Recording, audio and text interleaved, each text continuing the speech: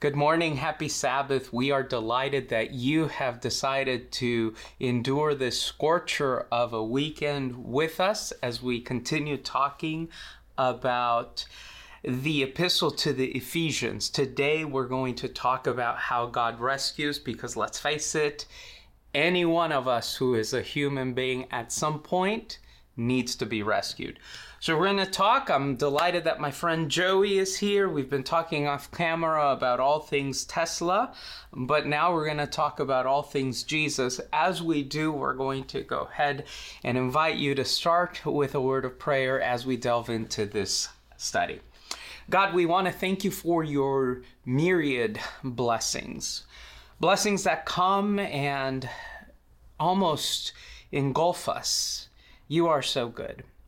And as we consider how you have not only liberated us, but you continue that ministry of reconciliation and rescuing, we would pray that you stay with our conversation, that you bless us today and always, for we pray in your name. Amen. Joey, how are you today? I'm doing well. Welcome back. Thank you. It was fun to have Philip here, but it's nice to have you back. I saw it. Philip is just a bundle of energy. He is. It's not often that we have that much energy in one room, but I think Philip doubles the amount of energy in any room that he steps in. By the way, Philip, don't be watching. Phil's in Croatia right now, enjoying vacation. He finished, as you know, his doctoral program, and so we sent him. Well, we didn't send him. He paid to go to Croatia. So we're hoping that he's relaxing, but we are glad to be back. Yeah. So tell us a little bit about your mission trip to Kenya. Africa is, as I was telling you off camera, Africa is everything you expect Africa to be. But this trip was a bit different because, usually when we do trips with our wonderful, wonderful university church members, you have an age range where, how shall we say it? It's a bit more experienced, more seasoned, much more wisdom in these trips. This was a bit different because the predominant majority of the people we took were young adults. And so it was just really neat to see. Talking about Phil, Phil every Tuesday comes in and says, you don't understand how on fire this generation is for Jesus. And we sometimes are like, well, that's nice. But to actually experience people in that stage of life just devote themselves to service and come in with a spirit of not simply giving, but allowing to receive. They've received just so many smiles and love, and they've worked really, really hard. And it was amazing. It was an amazing opportunity. It was an amazing opportunity to connect with the Aho family once again. And so it was just delightful. We have friends in Africa. Actually, Joey, one of the most fascinating things is I got to preach in one of the churches there in Mara West, and the pastor came, and the pastor for the district came and said, hey, guess what? We watch you at Loma Linda. So for those of you in Africa, for all you have done, particularly in that beautiful country, which is the Republic of Kenya, Hakuna Matata, Asante Sana, Karibu Jambo. Wow. That was just a mix of a bunch of phrases, but those who know. Yeah. How have you been? What's been going on with you? It's been quiet here, a little bit quieter with so many people in and out over the summer months, but we are gearing up. This next week is the start of camp meeting, and so that's always an exciting time for our church. So we've been busy at work trying to prepare for that. And I know you have a big part on Friday nights leading discussions or conversations about the book of Revelation. So that's going to be exciting for our members. It's really exciting to have just so many people, not only from the School of Religion here, but from HMS Richards School of Divinity at La Sierra, just come and share different perspectives on the book. And the hope is that what we're doing Friday night helps our congregation or those who decide to participate to have some more information as they engage with, I think, some messages that are not only going to be Christ-centered, but that are going to be drenched in the text, which is what Pastor Randy loves to do. And so we are just delighted for camp meeting. We miss you, Randy. Don't come back too late. Randy, by the way, Joey, is the only person I know that takes a vacation, and for him a vacation is to do a camp meeting somewhere. So enjoy your vacation, but we're just so delighted that you're in Europe sharing this expository way of grappling with the text, which we are so blessed to have here at Loma Linda. Yeah, and with that in mind, we get to dive into the book of Ephesians together. And I really do appreciate how throughout this these Sabbath school lessons, we've been going really verse by verse, section by section, understanding the book the way that it was originally written and the way that it was meant to be read. So I think that's been really powerful for all of us. It has been a delighting quarterly, and I think it's been delightful because of the approach that the author has taken. It's not these big themes. It's simply, let's delve into the text and let's mine the text and see what Paul is trying to convey.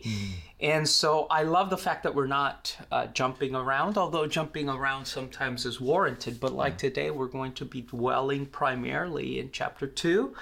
And we're just going to look at that wonderful, wonderful piece that talks about this rescue, particularly those first 10 verses. Yeah. You know, that rescue theme. So the author starts with talking about baby Jessica, right? And I remember, so she's an 18-month-old girl who was trapped in an 8-inch well, which when I actually measured out 8 inches to see how big that would be, that's tiny. It's a tiny... Very minuscule. And I can't imagine an 18-month-old being stuck upside down. And I think she was doing the splits. So her leg was vertical above her. And just how that story enraptured the entire nation. I remember hearing about it. I was fairly young at that time. But later on, they made a TV movie about it. And I remember watching that TV movie about baby Jessica, and it was like a heartbreaking and then exhilarating tale when they finally did rescue her. It was such a powerful story, and yet as powerful as that is, the story of rescue that all of us get to experience, that's even more inspiring. That's well said. You know, I was reading the story and had to make some connections because that's kind of how you're wired. It's been over the news for the past couple of weeks. These 2 kids that survived in the Amazon for 40 days. If you've read the news, it's just a harrowing but incredible story of survival and their rescue out of the Amazon. And that, just thinking about how our lesson started this week, got me to thinking about some work in survival and rescue that Lawrence Gonzalez has done.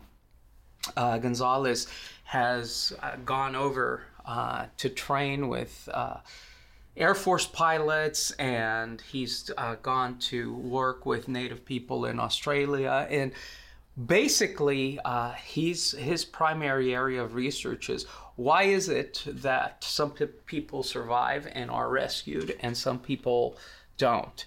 And he's noticed that there's something about children that actually allows them better odds to survive and obviously to be rescued. And for Gonzalez, it's really simple.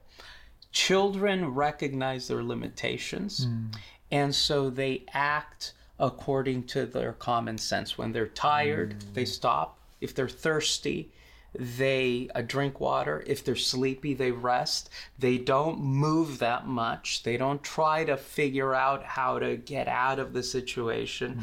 They're much, much more cautious in how they act because they don't have all this life experience and, you know, this baggage. And I think as I was thinking about our spiritual life, the connection has to be made, right?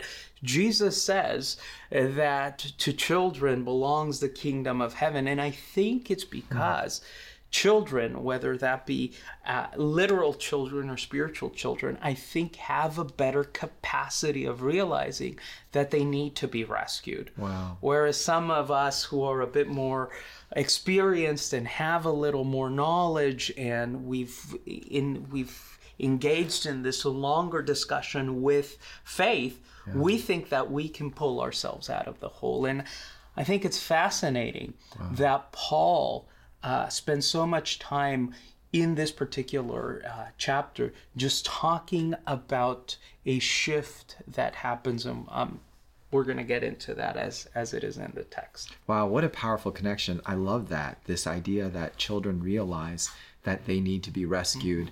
We adults sometimes try to rescue ourselves, and in the process make things even worse for ourselves. And yet the theme in this chapter seems to be that we need to be rescued. It's only by grace that we are rescued, not by our own works. That's so powerful. So Joey, structurally, I think we can divide the pericope or the passage in two primary sections. Well, actually, three primary sections. So there's kind of this before that comprises chapters verses 1 through 3, and then there's this after. But there's like this hinge note, this hinge sentence that Paul introduces in the Greek, which kind of ties everything together. And it's at the beginning of verse 4. What enables this rescue, what enables this transformation, kind of like the key phrase in this whole passage is found in the first half of chapter 4, but because of his great love for us. And I know sometimes we oversimplify things and we say, well, talking about love, there they go again. But it's just so fascinating that Paul is delving into this really, really intense excursus on theology and kind of this change that occurs within human beings.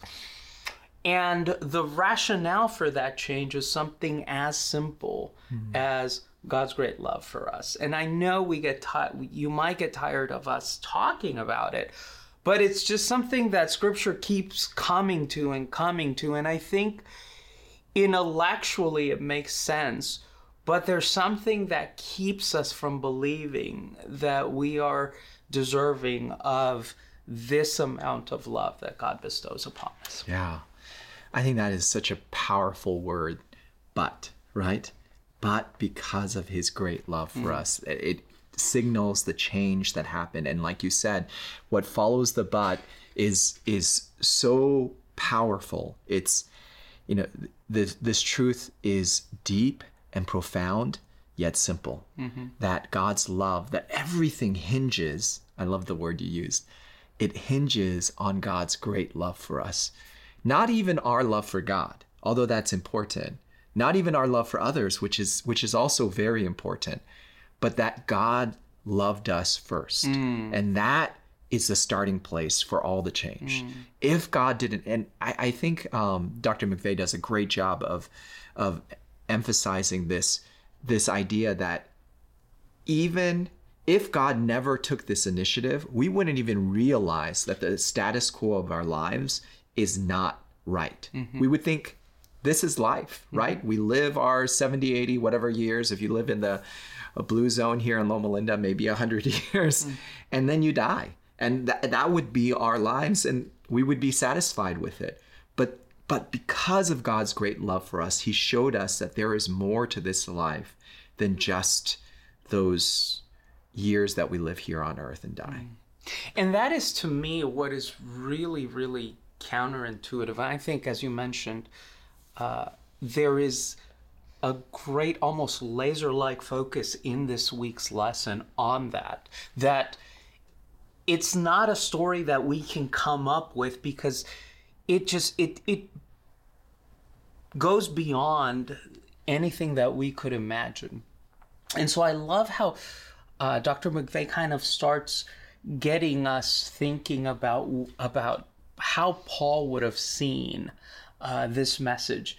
And I think what is really powerful is, if you look at verse 5, it says, so we start with kind of the first part of this passage saying that we were dead in our transgressions. That's kind of our initial status. And then God's love makes us alive in Christ. But then it says, by grace you have been saved. And Joey, I looked back at the original text because I kind of wanted to know, this is a construction that Paul uses a lot, except in this particular case, usually Paul uses this verb saved in the present tense.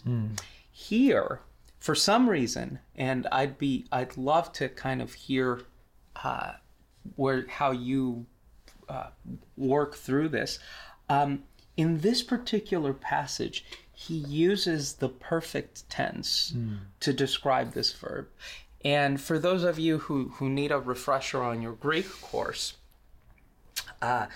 past tense in Greek has at least two ways of looking at it. There's the aorist, right? It's an event that happened in the past and is done. But the perfect tense is an event that happened in the past and happened once in the past, but the ramifications of that event are very real and continue to be felt in the present. And so it's so fascinating that Paul is saying, you have been saved. The Jesus event, where that love that we're talking about was manifested, is so powerful that it happened once on the cross, and it continues to reverberate through history. Yeah. That is really powerful. I didn't realize that was the construction that Paul used. But it makes sense because the way that this passage is constructed, there is a sense that we have already received the mercy, the grace, we've been seated on, raised up and seated, which begs the question, like, I don't feel like I'm enthroned right now. I don't feel like I'm seated at seated with Christ in heaven, in the heavenly realms. Like, how does this make sense? I'm still living here on earth. I'm still struggling through sin right now. So how is it that we've already been raised? And I think it hints at something that I think it was Dr. Ladd at Fuller back in the 1950s talked about this idea of already, but not yet, right? This already, but not yet. Like, that seems to be the theology that Paul communicates in his letters, that yes, we've already received these blessings, but not quite yet, right? That there is still more to be had in the future. And so it seems like that's the sense that Paul is communicating here. Like, he has an understanding that we still struggle. John McVeigh in his lesson for this week talks about that later on in the book of Ephesians, there's definitely a recognition that these believers who he says have been received the grace of God, and they've been saved, and they've been enthroned with Christ in the heavenly realms. Even though that has all happened, they're still struggling with sin. So there is a recognition from Paul that this is the great work that God has already accomplished, and yet not all of it we've not experienced the full extent of God's grace yet. Yeah, I don't want to, if you watched first service, you already heard this in the sermon.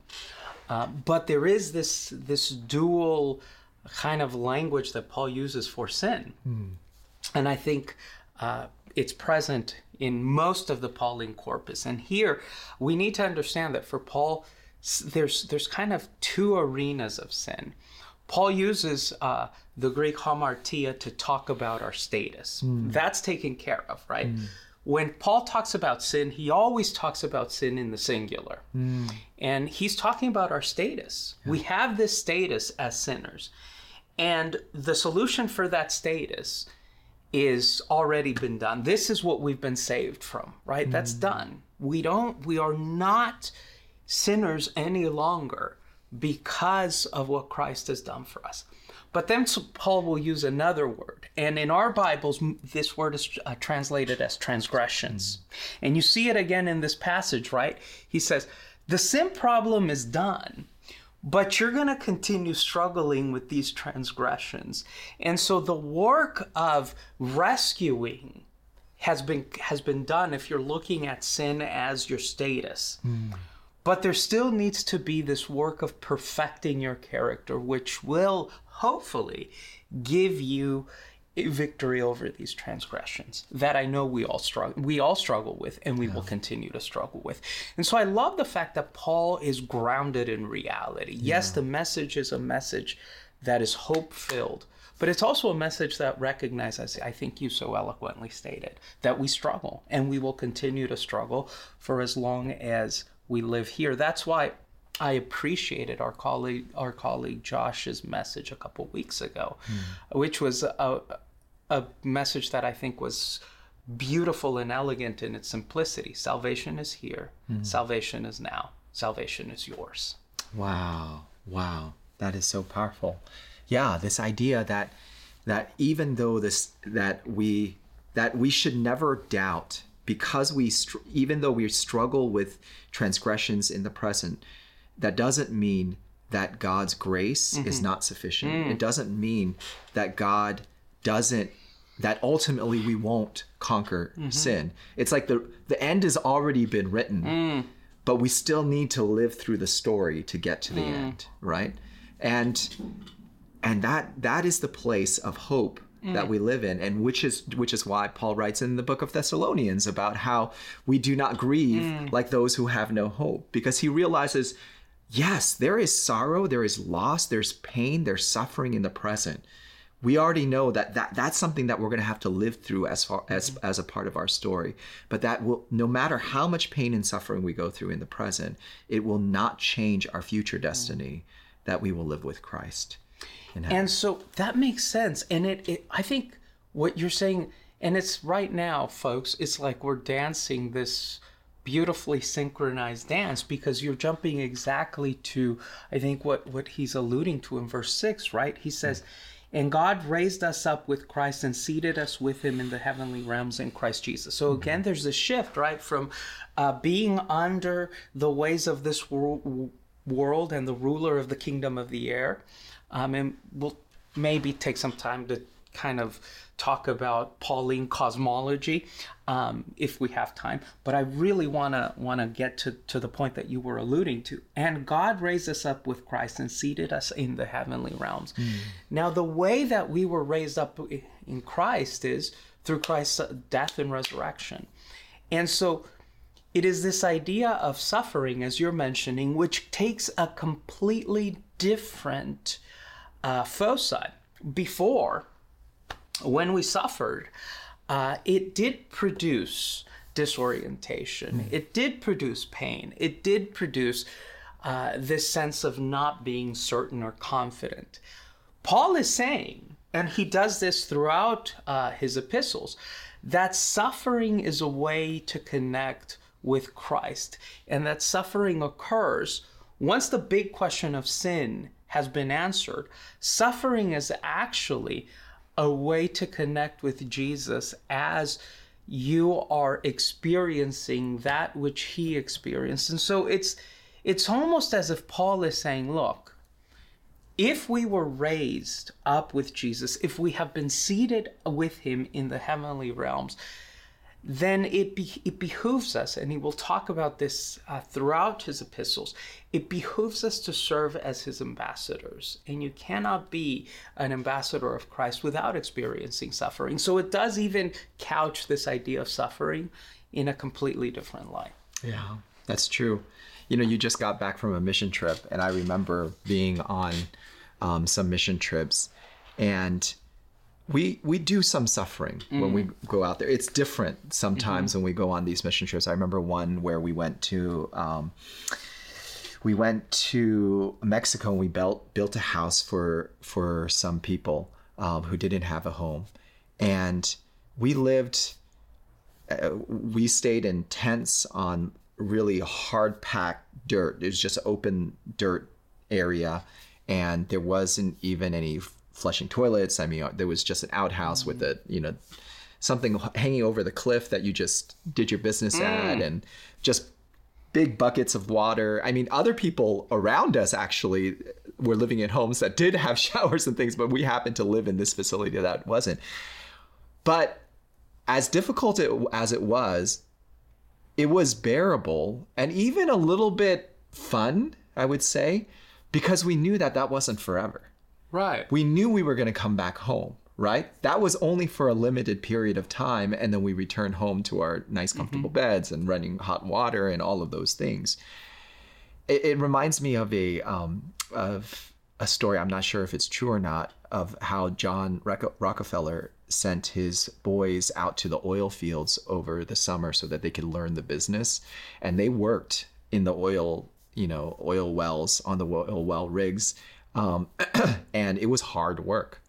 And when some of their coworkers asked them, how are you doing? They're like, oh, this is great fun. And the comment that the coworkers replied back was, well, that's because eventually you're going home, right? And that does make such a difference, like you're saying. The difficulty and the challenges that we face in the present do take on a different meaning when we realize that we're going to be going home. Wow, that is... So our suffering is temporally oriented, and it's also causally oriented. Because suffering by itself, and this is, I think, where we get it wrong. There's a long history within Christianity that has said, okay, well, if that's the case, then I need to make my life as hard as possible in the here and now, and that'll be that. And so they suffer just because they were suffering. I guarantee you that it wasn't only the fact that you knew that experience of living under those harsh conditions wasn't going to be forever, but there was also a purpose to it. Yeah. You were actually there building a house for somebody else. And so it's the temporal aspect of suffering. It's not going to be forever. And also the causal aspect of suffering. Yeah. This is for a reason. Yeah. I get to suffer in the same way that Jesus suffered. That, I think, does marvels for how we begin to understand and to focus on suffering. And because our suffering is purposeful, then our suffering isn't something we boast on. And I think, again, Paul's circular logic in this particular passage is airtight. He says, look, now you're raised up. You didn't do anything to be raised up. There might be some suffering that occurs. You've been saved, but you can't be boasting about your present condition, Ephesians, because your job, right? Your status now, your default position is to do good works, and you remove all type of purpose in the good works you do if you begin to boast about them. So it's again these beautiful airtight arguments that Paul constructs that are punctuated by this wonderful paradox that I think is central to Pauline theology. His strength is perfected in us through our weakness. That's kind of the theme that Paul will continue going through.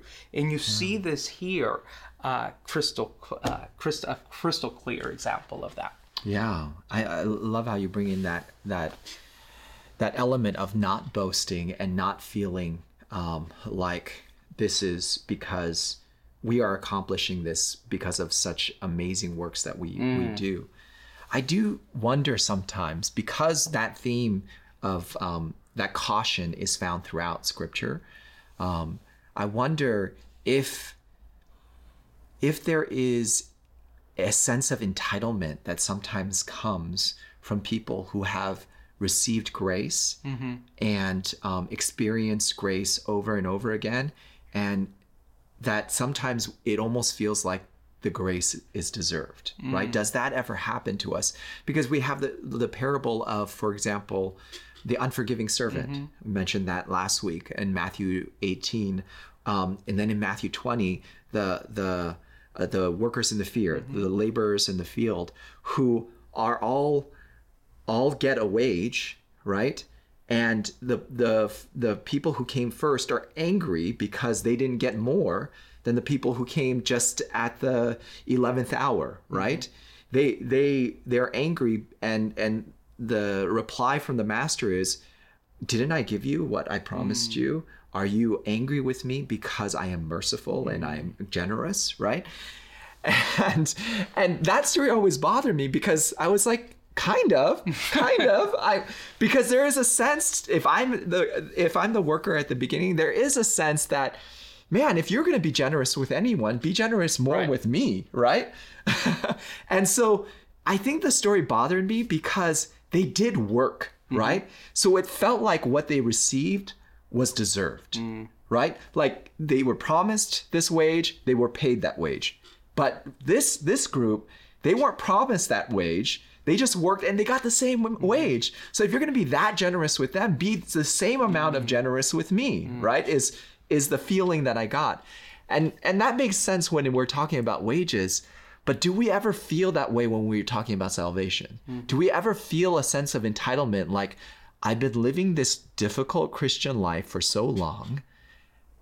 Do I deserve it more than the person who comes in at the 11th hour? Have I earned now my place in heaven a little bit more than the other person, right? Yeah. Does that kind of, as we are walking with God, is there a danger for a sense of entitlement to grow the longer we are following God? I mean, it seems counterintuitive. It feels like it shouldn't be. But do we sometimes, I wonder, because these cautions are in Scripture, do we sometimes get a sense of entitlement and feel like we deserve it more than somebody who's just walked into the door? I think we do. And I think the reason that we can say confidently that we do is because, as you've mentioned, Scripture is littered with these examples. Yeah. It's not just Paul that Jesus uses them. John will use them. James is going to use. This is kind of part and parcel of the way the New Testament authors understood how grace operated. And I think it has to do with our orientation. And the problem is that we haven't, I think, understood grace completely in the way in which grace is oriented. Typically, the way that when we talk about grace, we first look at each other and then we look at God. So we kind of compare and contrast each other. We measure each other up. It's normal because that's what we do as human beings. And then we look at God. It seems like what the authors of Scripture are telling us is, in order to understand grace fully, you first look at God.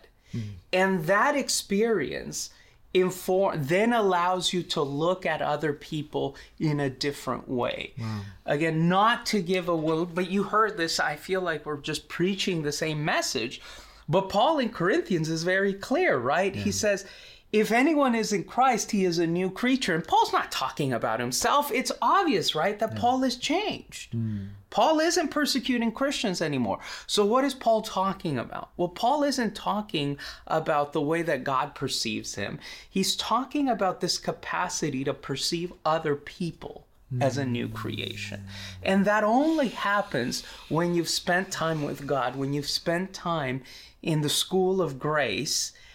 And now you're able to go out into the world and have a completely different perspective on other people. So I think it's in Scripture because we human beings tend to explain everything based on the relationships that we have vis-a-vis one another. And in this particular case, Paul is trying to upset the apple cart and say, first, you look at God, and then you see each other in new ways. Yeah, and in those parables, it seems very clear that that was the missing piece. Like they didn't fully grasp. Like for example, the unforgiving servant in Matthew 18, he didn't fully grasp the extent of grace he was given by the master, and because of that, he couldn't pass that on to somebody else.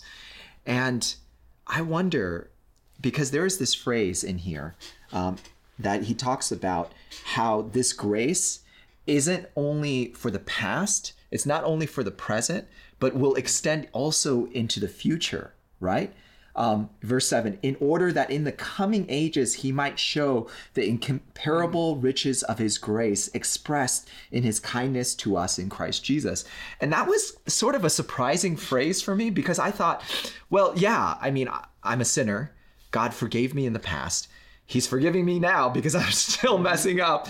But I feel like at some point, I'm going to get to the place where I won't need God's grace anymore, right? He will have transformed me and I won't be sinning anymore. And I can stand before God without a mediator. And I'm just going to be, I'm going to be the perfect person that God always planned for me to be. So then why will I need grace in the future? I mean, of course, I'm always grateful for the grace in the past, but why do I need God's grace in the future? And yet Paul seems to be clear that we're going to continue to experience the riches of God's incomparable grace, even in heaven, even in the future. And that got me thinking about this idea of entitlement, because wasn't that what messed Satan up? Yeah.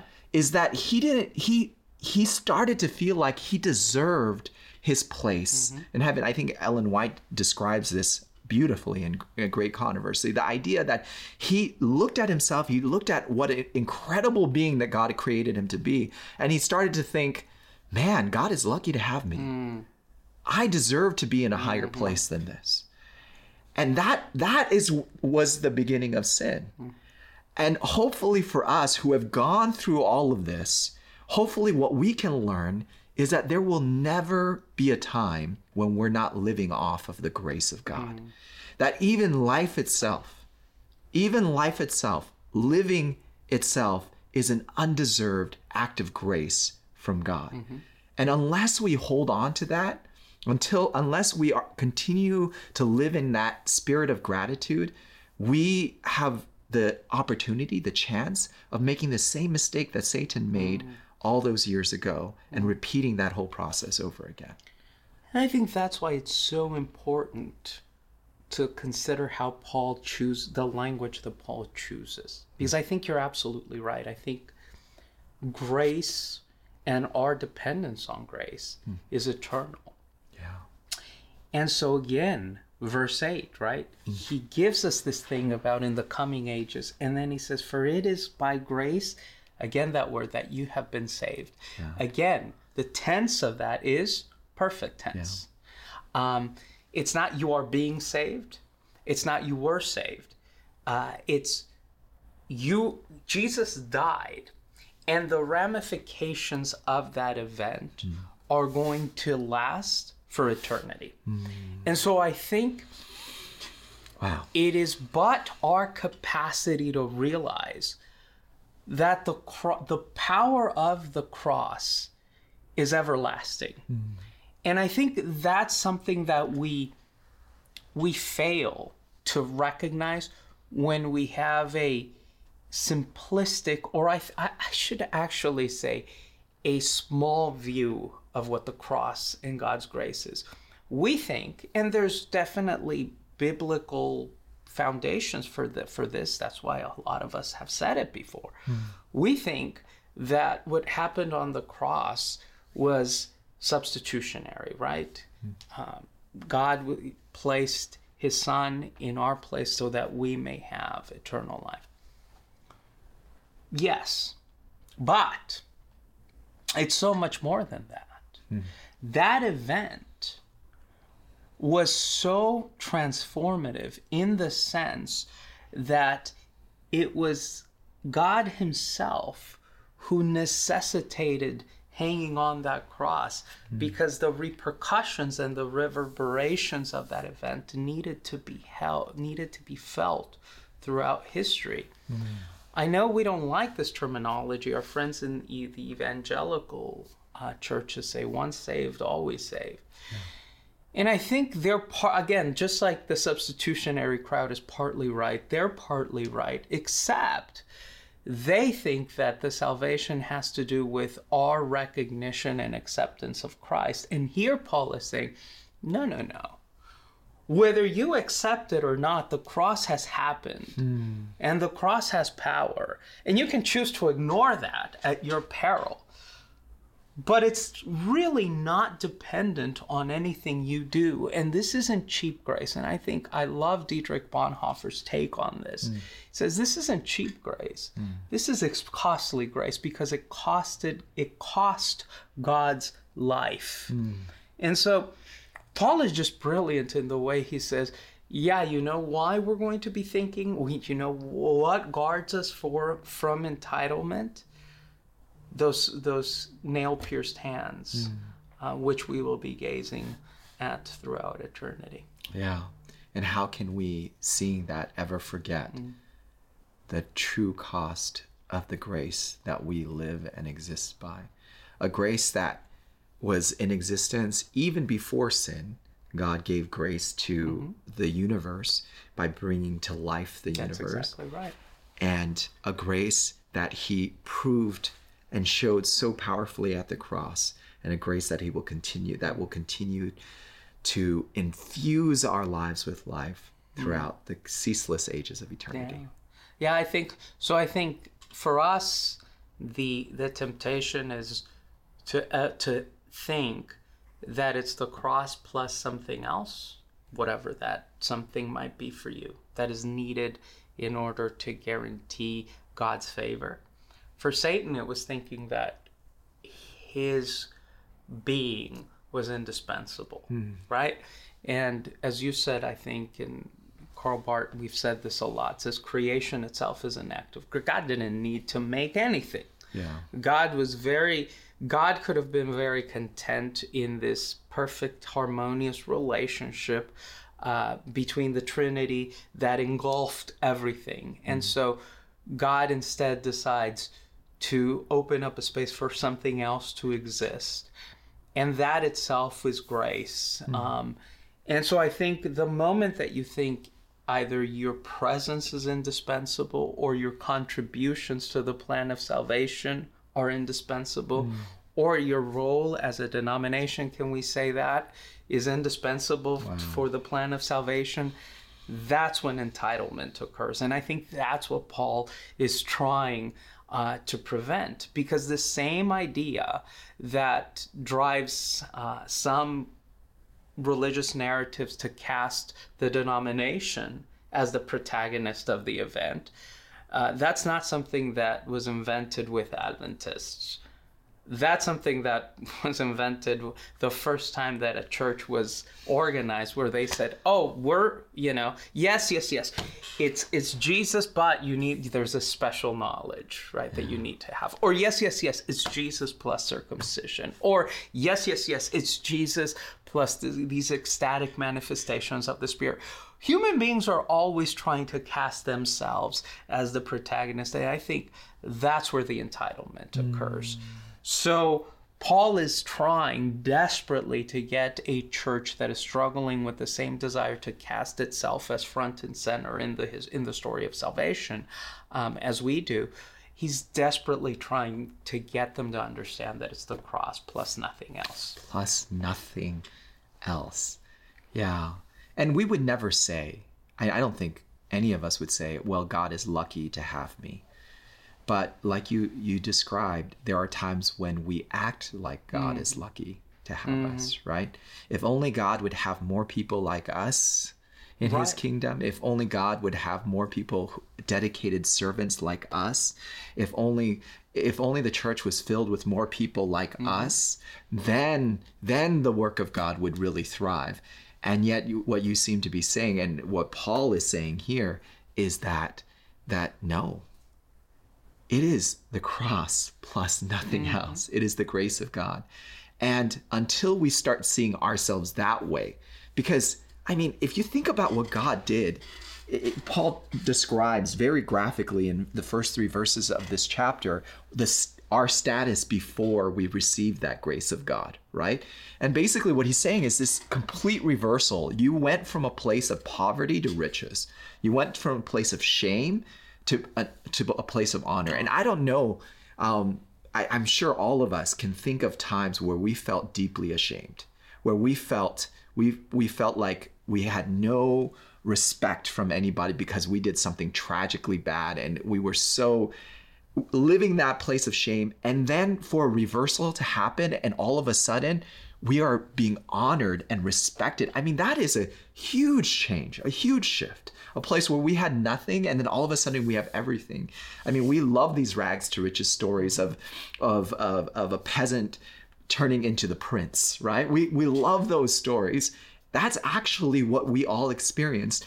And the fact that we became princes or princesses did not rely on how great of a peasant we were, or how great of how much we deserved. It's not like we were a diamond in the rough that God just happened to find a really valuable person to put in this place. We were undeserving. He took just the rough and he turned us into diamonds. And that is the grace we experience. And the fact that we are diamonds is because of God's grace, and will never stop being because of God's grace. Not because we do anything that makes us deserving of that place. And when we start seeing ourselves, like you said, when we start seeing ourselves in that way, it allows us to see the value in others, because we're no better than others. And that is why when he talks about not by works so that no one can boast, but for we are God's handiwork, created in Christ to do good works. Those good works that I think he's talking about is not things that make us more deserving of our place in heaven, but how we treat one another, and the love and the grace that we show to others because of what we experience from God. That'll preach. And I think that's a message that Christianity fails to share at its own peril. Paul does a great job here, I think, of bookending this idea he starts with, you were dead. Not just you were shamed and now you're honored, or you were poor and now you're wealthy, although that's definitely there. But the ultimate example of who we were is, you were dead and now you're alive. Yeah. And then he says, and you spent that time being dead, giving in to your sinful desires. Now, again, he uses the word sin here. It's not these peccadillos or these minor transgressions that we all struggle with.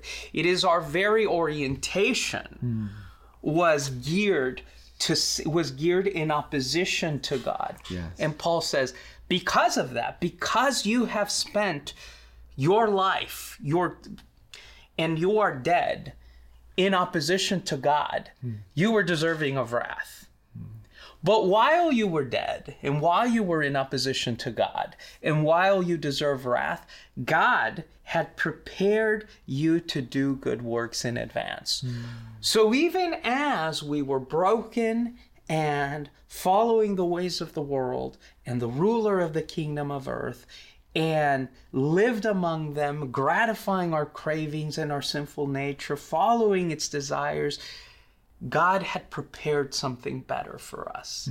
He finishes by saying, God prepared you to do good works in advance. Yes.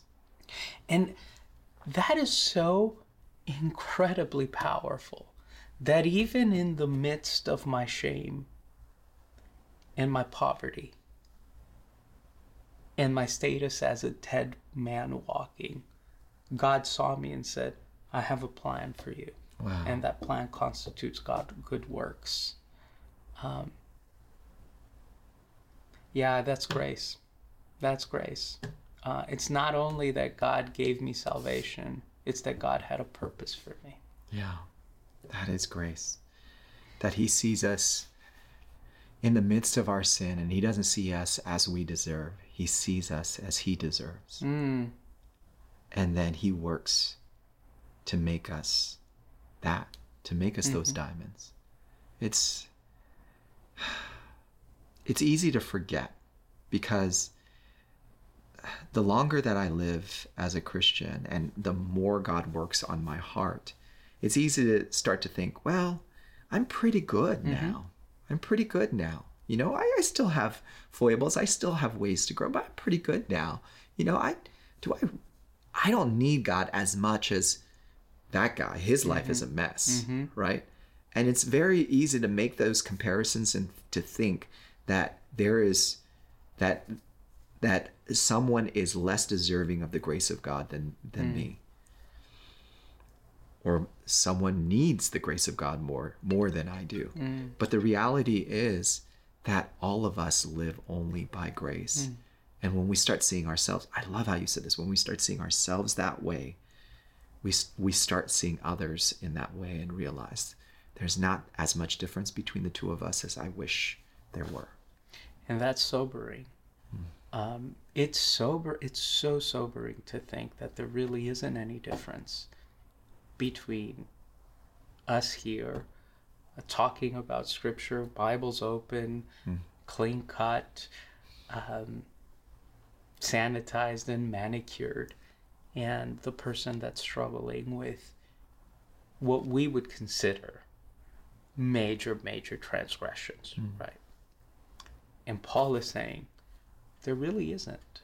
You and him are the same.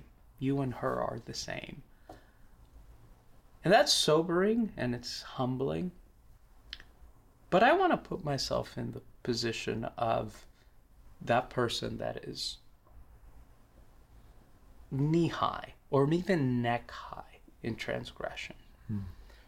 Wonder what it feels like to hear in the middle of your addiction, in the middle of your immorality, in the middle of your anger, in the middle of your complete and utter failure to live a life of purpose, meaning, and value. God has prepared good works for you to do. I wonder what that sounds like. And I think that's why, in the end, the people that are best advocates and that understand the language of grace more than anyone else are those who have been forgiven a lot. So perhaps we do well to listen to those stories, lest we become the taskmaster that isn't able to forget. Wow. Well, Joey, it's a great place, I think, to end. Will you pray for us? I will. Our good and gracious God, thank you for your grace. A grace that was transformative, a grace that enabled us a future beyond just the several years we have here on earth, a grace that brought us to life and will bring us to life again, a grace that transforms our lives from one of poverty and suffering and pain and loss to a life of purpose and love and a hope and life. Lord, help us to never stop appreciating the grace that you give us. And with that grace firmly in our hearts, help us to offer it to those around us as well. Is our prayer in Jesus' name. Amen. Amen. Rejoice, for grace is here. Grace evermore. Grace abundant. See you next week.